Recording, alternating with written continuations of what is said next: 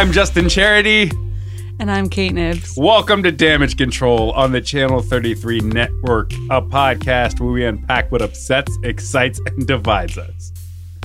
We're talking about the 2020 presidential candidates. Specifically, we're talking about all the early defensiveness and consternation that surrounds the Democratic candidates, such as Kamala Harris and Elizabeth Warren. Yeah, we hate ourselves. We hate ourselves. We hate ourselves really early in the year. But first, we need to discuss why 2019 has been a disaster for media companies like BuzzFeed, which just laid off a huge number of its staff.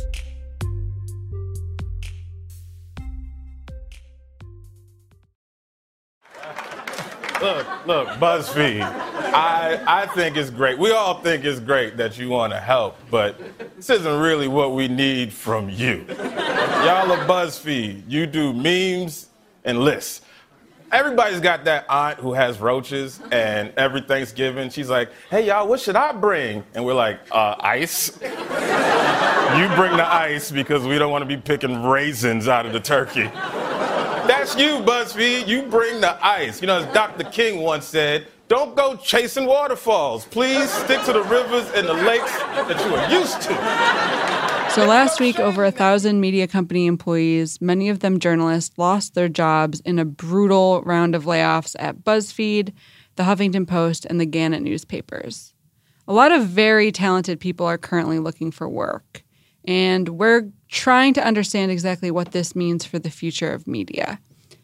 BuzzFeed, the Huffington Post, and all these newspapers obviously still exist and are staffed with talented people, but this kind of enormous surge of unemployed journalists, I think, is very disturbing. Yeah, and especially because it's like a lot of them are web writers, as are we. And so all things like this always feel like close to home. Mm-hmm. And they always feel like they're happening like in our backyard. A lot of people who I really, really admired are now looking for work, and it's just disturbing. And I wrote about why these layoffs happened last week, and it has been very interesting. So I've one of the things about writing for the internet is you get feedback on Twitter and emails and stuff. And a lot of people have been writing me and tweeting at me and telling me what they think caused this. And they have been sort of telling me that, you know, it's these journalists' own faults, that they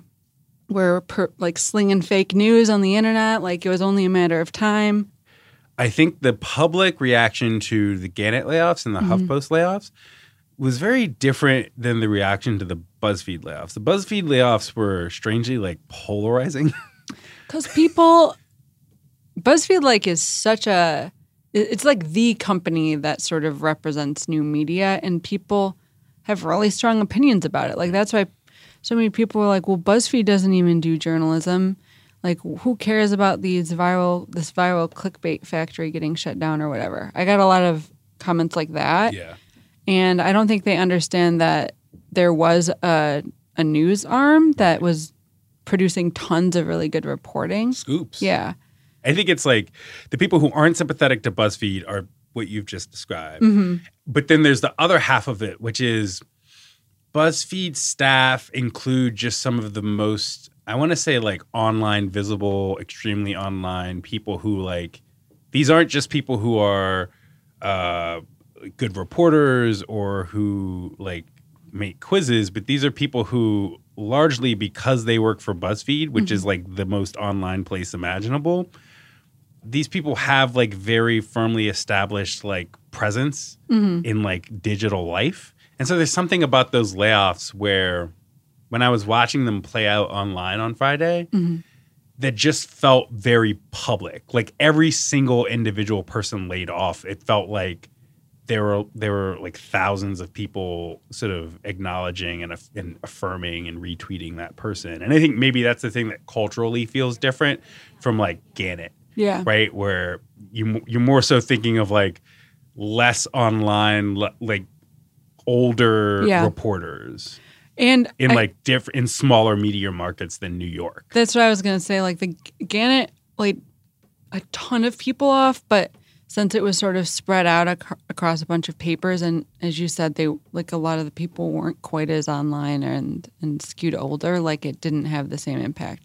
And Huffington Post, I think they only laid off around 15 people, which is terrible, but like BuzzFeed, this was like such a huge bloodletting, and also a lot of the people who got fired from BuzzFeed were like super long time employees who were very, very well known and respected both within the company and like on the internet. So it was very shocking. Right. It feels like these things come in waves and waves in media. Because like you and I are old enough to remember when Huffington Post was BuzzFeed. Yeah. Right? And the Huffington Post also went. Literally was BuzzFeed. BuzzFeed was a spin-off project of the Huffington Post. Right. But there was that moment when like Huffington Post was not only as sort of like new and shiny as BuzzFeed would ultimately be, but also it was just as polarizing. And people were either like obsessively reading the Huffington Post or they were like, what is this? Yeah. They were like, why is Alec Baldwin blogging? Right. So I don't know. There's an Ouroboros devouring everything in its wake here. There is a crisis of trust in the media, but the layoffs really have nothing to do with it. There isn't one single cause.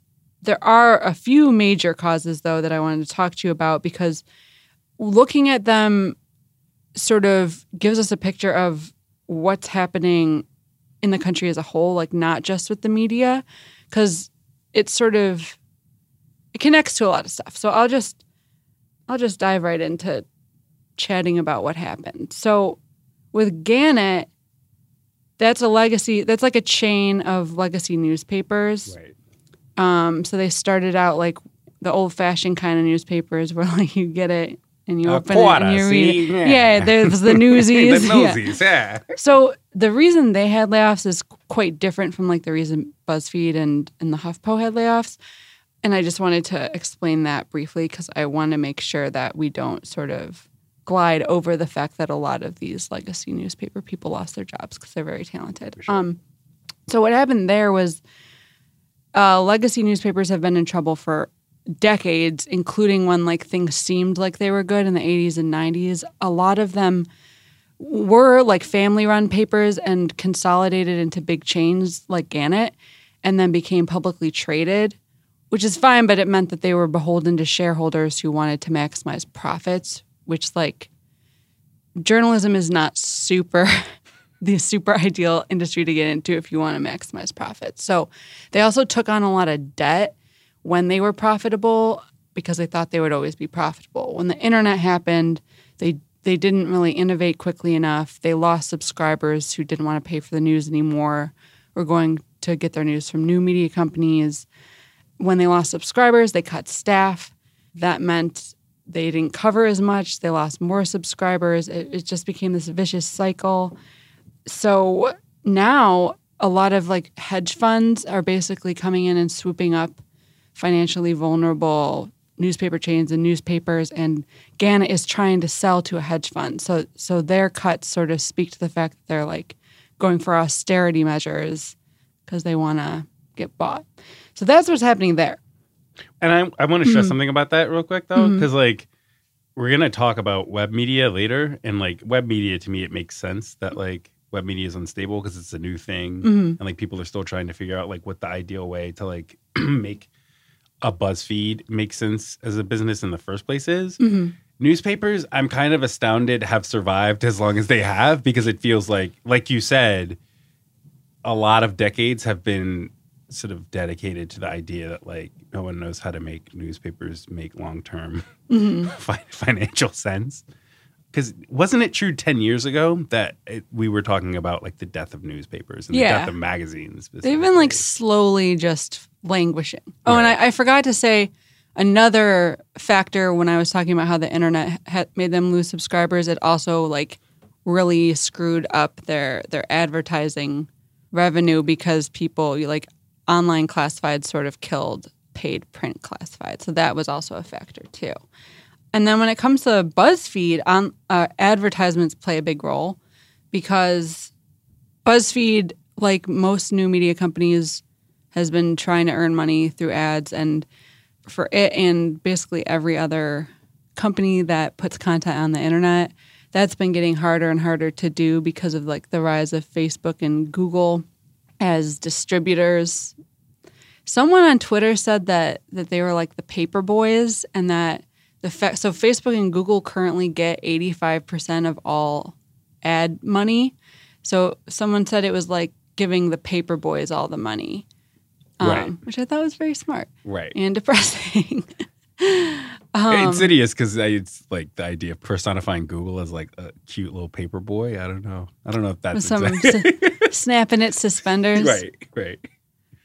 So yeah, advertisements sort of are an important part of why BuzzFeed is currently buzzing less. Right. But also there's a lot of different factors. Like BuzzFeed's head of quizzes, who was recently laid off, blogged about how I think it was like the second most popular quiz maker in all of BuzzFeed. Right, it was just like traffic. A teenager doing it for fun. Right. Who was unpaid. She just loved quizzes, which fair enough.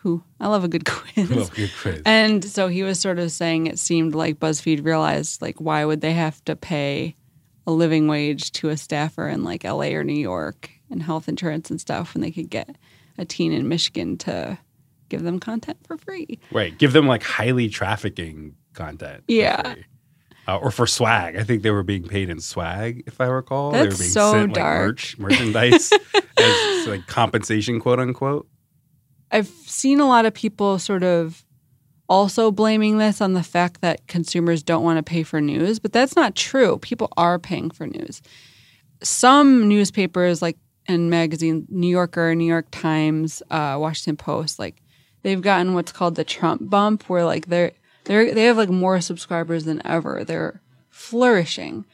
And I think it would be ideal if people could subscribe to some local news sites and some, entertainment or culture or sports or whatever. The sites that really pique their interest that aren't like the big three that don't need their help. But, I feel like it's putting the pressure on people to just subscribe more and more. I just don't think that's super realistic. Right. There needs to be changes in the way that the digital advertising happens, but like, I don't know how those changes will occur. Some people have been suggesting that this is just another example of a reason why Facebook and Google need to be regulated and broken up. I totally agree, but like I just don't see that happening anytime soon. So this is sort of one of those things that demonstrates what happens when industries that aren't built like startups, expectations are put on them to grow and be as profitable and scalable as like Silicon Valley unicorns. Right. So my question comes there, which is, and listen, I am not smart CEO, businessman, genius, but I don't totally get the profitability strategy with BuzzFeed. I don't get how you take BuzzFeed, which is this sort of wonderkind, like generation-defining website that is defined by all of these almost like irreconcilable things that it sort of cohered into a brand, from like reporting on the Mueller investigation to like producing quizzes about like Sex and the City characters. And you have spoken like a true Samantha. Right, but it's like you have this diverse, it's like this ship. And I don't get the idea of like, well, BuzzFeed was growing, its annual revenue is growing, but it's not profitable enough. So we're going to lay off all of these people. It wasn't profitable at all. It was okay, right? Yeah. Okay, I think that's getting lost. Sure. Its revenue was the its highest. Revenue It was taking a ton of money, but it was losing less money. Yeah, is that okay? Losing less money as a relatively young, again, media company. We need to lay all of these people off for trying to achieve profitability. The BuzzFeed that's left, like, is that a thing I don't know how one imagines the emaciated BuzzFeed becoming a profitable thing. So apparently they're in talks to merge with this Group 9, which is owned by Ken Lehrer. I think that's how you say his name. So he's like a VC guy who founded Huffington Post with Jonah Peretti, the founder of BuzzFeed, and Arianna Huffington. Mm-hmm. His son owns like Thrillist, and like I don't know which. The Lehrer family owns the Dodo, that animal. Yeah.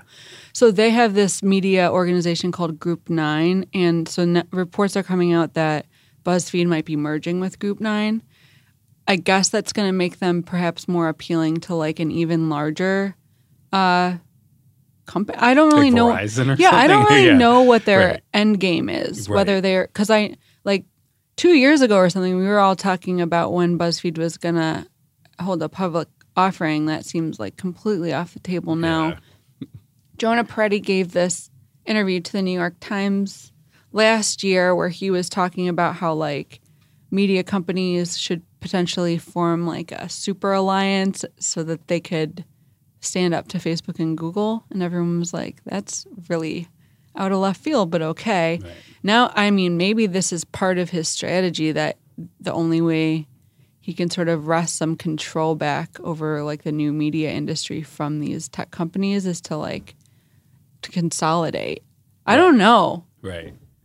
There's like a startling amount of uncertainty. I know. And it's almost like to the point of whimsicality. Like even in talking about the idea of these consolidations, mm-hmm. it sounds like some Avengers bullshit where it's just like you're going to gang up to negotiate like better ad rates with Facebook. Like what? I don't know. And it worries me because I feel like one of the big things that got legacy newspapers totally fucked is the fact that they all consolidated and a lot of them went public and then they were beholden to shareholders. Right. And like they wouldn't have made as much money in their flush times had they remained like independent family owned, but then they wouldn't have had to be as like it just I'm very wary of the idea that the way forward for media companies is to consolidate. Or for Jeff, Bezos to buy them. Bezos, I guess like the Post is like such a weird example of like it's sort of the intersection of what you were saying before of like a place that does have like strong subscription rates mm-hmm. in the Trump moment, mm-hmm. but that also feels like a bit safer than like a BuzzFeed, obviously. Yeah, I don't know. Like it's hard to know where the money is going. It's hard to know like where the money is going and like what the trends even are ideally for web media. But yeah, it's a really complicated scenario. Very wary of consolidation. Unfortunately, possibly like my greatest hope at the moment is that when Jeff Bezos gets divorced, Mackenzie Bezos will emerge as like the next Lauren Powell Jobs and, swoop in and save at least a few companies. All right. Well, if Mackenzie Bezos is listening, girl, being a media mogul is the best revenge. Please help. Help. Distress. SOS. We're here with our guest, Senator Kamala Harris of California. Senator, let me ask you this. Many people who put out books 2 years before a presidential election do so to introduce themselves in a broad way to the American people. Are you going to run for president?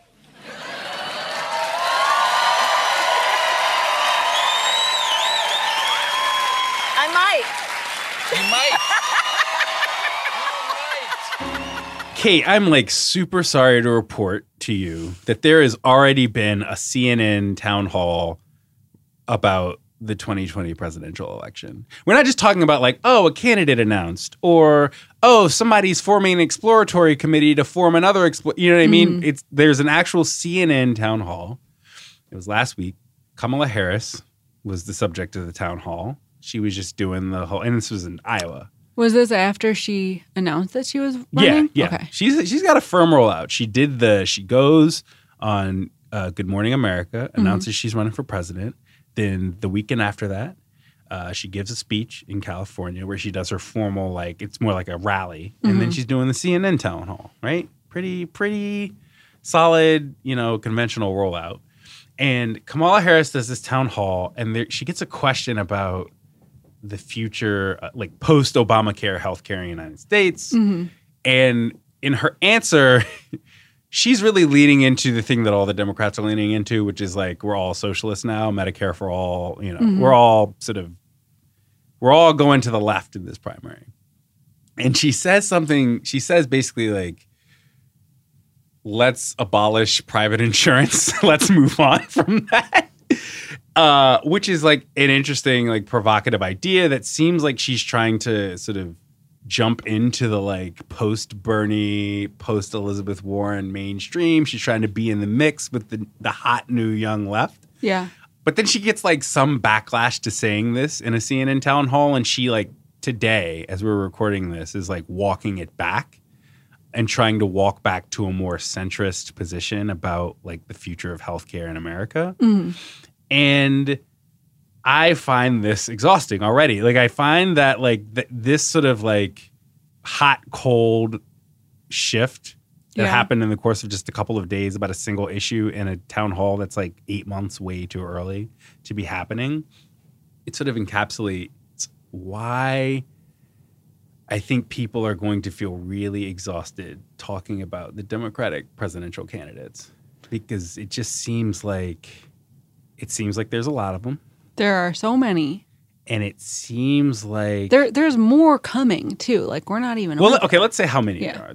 There 90. No, they're not. But there is enough for me to say that there are dozens of them. Yeah, there's dozens. And it's hard when we say that there are Democratic presidential candidates. Like it's tough because you have people who have declared formally. Yeah, Kamala Harris is she's the most declared because she did an interview, then she did an actual campaign rally speech, now she's doing a town hall. Then below that you have someone like Elizabeth Warren, who technically announced before Kamala Harris. Yeah. But the problem with Elizabeth Warren is that what she really announced is that she's forming an exploratory committee, which means that like you still have the part where she has to then come back and say, here's my formal announcement video, or here's my like I didn't speech. realize that. That's the thing. Yeah. They're getting you with the technicalities in small print. So technically, Kamala Harris is further along than Elizabeth Warren. Okay. But then like Elizabeth Warren is further along than someone like Cory Booker, who hasn't even announced yet, but is clearly going to run. He's likely. And then you got Joe Biden being like, I don't know if I'm going to run. I don't know. Is Bernie going to run? Bernie might run. He was in South Carolina. That's exhausting to me. Why is, well, we'll get into it. We'll get into it. So like on the one hand, at face value, it's a lot. It's a lot of people doing a lot of things, using way too many napkins. But on another level, I want to think that this could be healthy. I want to think that a bunch of Democrats arguing for like a year about the things that matter, like healthcare in America. I want to think that this could be healthy. Okay, I think it could be healthy in the same way that like a kale smoothie is healthy. Like I'm going to fucking hate it, but it could be healthy. I don't want it. I'll have to be force-fed it. But maybe it will be good. What do you think about the campaigns so far? Yeah, so I wanted to talk to you about this because I don't really know what I think right now. I'm sort of conflicted. I obviously want Trump to lose. I'm definitely going to support whoever gets the Democratic candidacy. I will throw all of my support behind them. Not no matter what, like there's probably some lines, but at this point it seems like any of these people who have declared would be vastly better than Trump. Like I have absolutely no doubt in my mind. So that's one of my including thoughts. Tulsi Gabbard, by the way. I would have clarified. Maybe you won't agree with this. I would even vote for Tulsi Gabbard. No, same. I think she's a Hawaiian weirdo, but I would vote for her. Yeah. Part of me is like, all I really care about is Trump losing. That's a pretty big part of me. Yeah. But then that's not true. I want the best candidate to emerge from this primary. I want a candidate that aligns with my values. I'm not really expecting that just because I'm pretty left wing and like probably Bernie is the closest candidate like from a platform stance for me, but I actually don't want him to run because I think he's way too divisive and I don't think he's going to win. And Wait, I think you didn't lead with the thing that you've said before in earlier podcasts, which is that people are too old. Well, he is too old too. But that's actually headline idea of Kate Knibbs. No, Damage but Control. if he had a viable chance in my mind, I would put my ageism aside and support him. It's just that I don't think he really has a chance. I think he should just be throwing his support behind someone with a better chance. That's what I think. I know that people might disagree with me for sure, but that's what I think. And so one of the things sort of since Kamala Harris announced, I've noticed that people are pretty fired up about her one way or the other. There's been a lot of talk about where, people have been criticizing her. I think that there's a lot of legitimate reasons to criticize her background if you're a progressive. She doesn't have a particularly progressive background at all. So, but then other people are sort of saying, why are you scrutinizing this female POC candidate? Give her a break, basically. Yeah. There's a lot going on. It's funny because I remember the 2008 presidential election. And that was, man, I'm remembering who ran, and it was obviously Obama, Clinton, Edwards, Bill Richardson. That was one of the few. It's 1988 Democratic primary is Jesse Jackson versus Michael Dukakis, and that's a big moment in terms of black participation in the primary process. But 2008 is the first primary for either party that I think of as aspirationally diverse. But coincidentally, a lot of the conversations during the 2008 primary were fucked. They were bad. They were I remember the early stuff that no one talks about anymore. Think about it. This is Obama running versus Clinton. And yet I think a lot of the early conversations about Obama are also the early conversations about Kamala Harris, where it's you have half of the people in the room being okay, this is the candidate for the black people, right? Barack Obama, because that's just how black people work, because they just vote for the black guy. But then the other half of commentariat was is this guy black enough?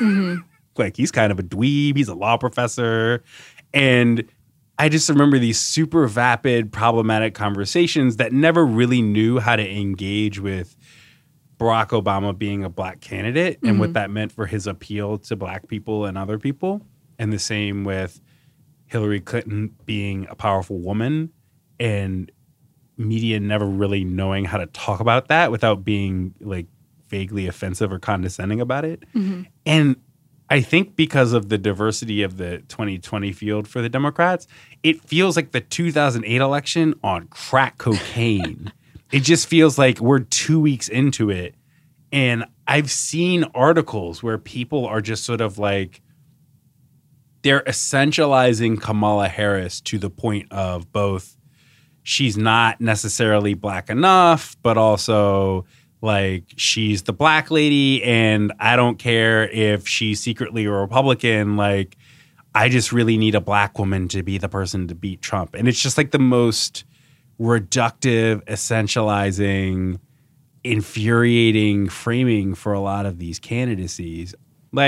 People are theorizing about who is going to fuck with Kamala Harris or not, based entirely on the fact that she's the black lady. And I feel that's happening with a lot of these candidates already. I think Kirsten Gillibrand is the white mom lady.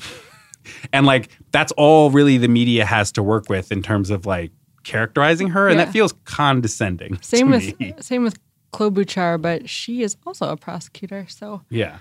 I think that stan culture has infiltrated politics in a really destructive way. And it's sort of making these conversations worse. So, this columnist for Teen Vogue was saying, I don't give a shit if Kamala Harris is a prosecutor. She's going to prosecute Trump all the way to prison or something like that. That's amazing. Yeah. That's amazing. That's good. That person should be a speechwriter. Yeah. And I was this is what it looks like when you sort of treat your politicians like superheroes instead of actually looking at what their policies will be. Right. She's going to prosecute his ass all the way. To where? Did she say Guantanamo? I don't remember. Oh, no. I don't know. But that was the gist. And like, I wonder if we're going to have an opportunity to have a reasonable conversation about the candidates, or it's just going to go straight to mayhem. Yeah. I mean, I think Kamala Harris has it worse than the rest because she is both black and a woman. Mm-hmm. Whereas like, Gillibrand is a white lady, Booker's a black dude.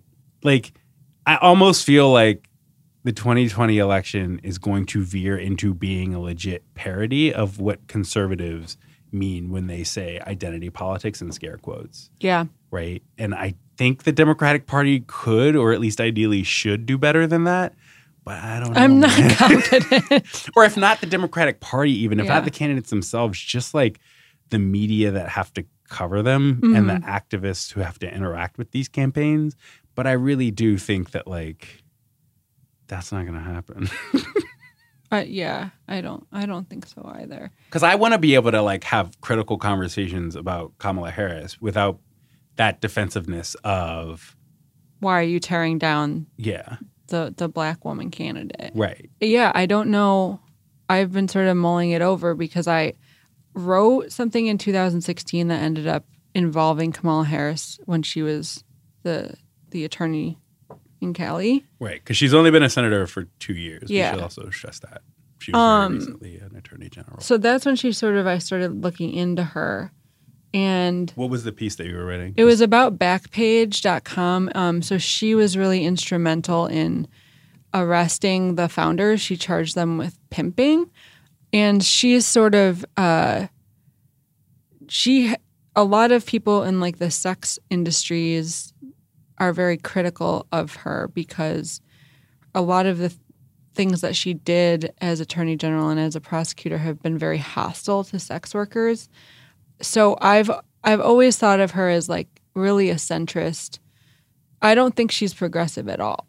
I was shocked when she said made those comments about healthcare because I didn't expect that coming from her because I've always really seen her as like a Democrat, like an establishment Democrat. Right. Yeah.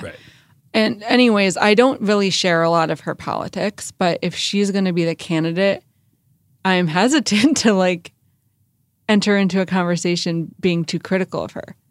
I don't know if that's just because I'm like really, really scared of Trump winning to the point where I'm pulling back too much. It's just a weird position to be in. I think it's twofold. I think it's like people who are afraid of Trump winning because Trump is the Armageddon for a lot of people. I think the other part of it, though, is that 2016 was so about that. It was so about having these really bruising, like, fuck Bernie, fuck Hillary. Like, that. It was so all about, like, the Democrats eating each other alive. Yeah. That I think that definitely is informing why a lot of people have entered this with the sense of like, I don't care if this person is like Woodrow Wilson conservative, like I just want to win. Yeah. I don't want to relive 2016 where the Democratic Party had an existential crisis on stage for 2 years. And I get that, but I don't know. I think my basic instinct is that I feel like this cuts against some conventional wisdom, but I think these things are good. I think competitive primaries are good. I think they often look ugly, but it's like, I also don't think that the ugliness necessarily has anything to do with like whether the nominee that comes out of that process is going to win or not. Like, you know what looked really ugly was the 2016 Republican presidential primary. And the Republicans won. Yeah. Oh my like, God. You know what looked really ugly? The 2008 Democratic presidential primary. And then the Democrats won. I don't think it's necessarily prohibitively bad for there to be a really competitive primary where people's heads are maybe a little bit too hot. But I at least want to think that if we're going to be hot-headed about stuff, it's going to be about public policy and about like the new direction of the Democratic Party and not about like these weird racial and like gender caricatures of these action figured like politicians who are way too old, by the way, to be treating like they're fucking Pokemon and throwing them at each other. over trivial shit. You've just like really cheered me up. I feel a lot better about politics. You feel better about American politics. Not about media. But yeah, that is I think I would like to believe that. You've made a compelling argument. And honestly, even if you're completely wrong, this is still probably the most psychologically healthy thought process to have about it. So when are you announcing your candidacy? Well, I've been talking with family in recent days, and, I think I'm going to form a fundraising committee. You feel free to contribute. That'll influence my decision, et cetera, et cetera. No, whatever. Forget running. Like, our aspiration is damage control in 2019, 2020 should be to host a presidential debate. That's our that's a goal. That's achievable. Kamala Harris, come on, damage control. Yeah, but also like CNN, Ringer partnership. Just putting it out into the universe, seeing what comes back. All right, so we might be hosting a presidential debate this year, but in the meantime, we're hosting Damage Control. I'm Justin Charity. I'm Kate Nibbs. Thanks for listening. We'll be back in 2 weeks.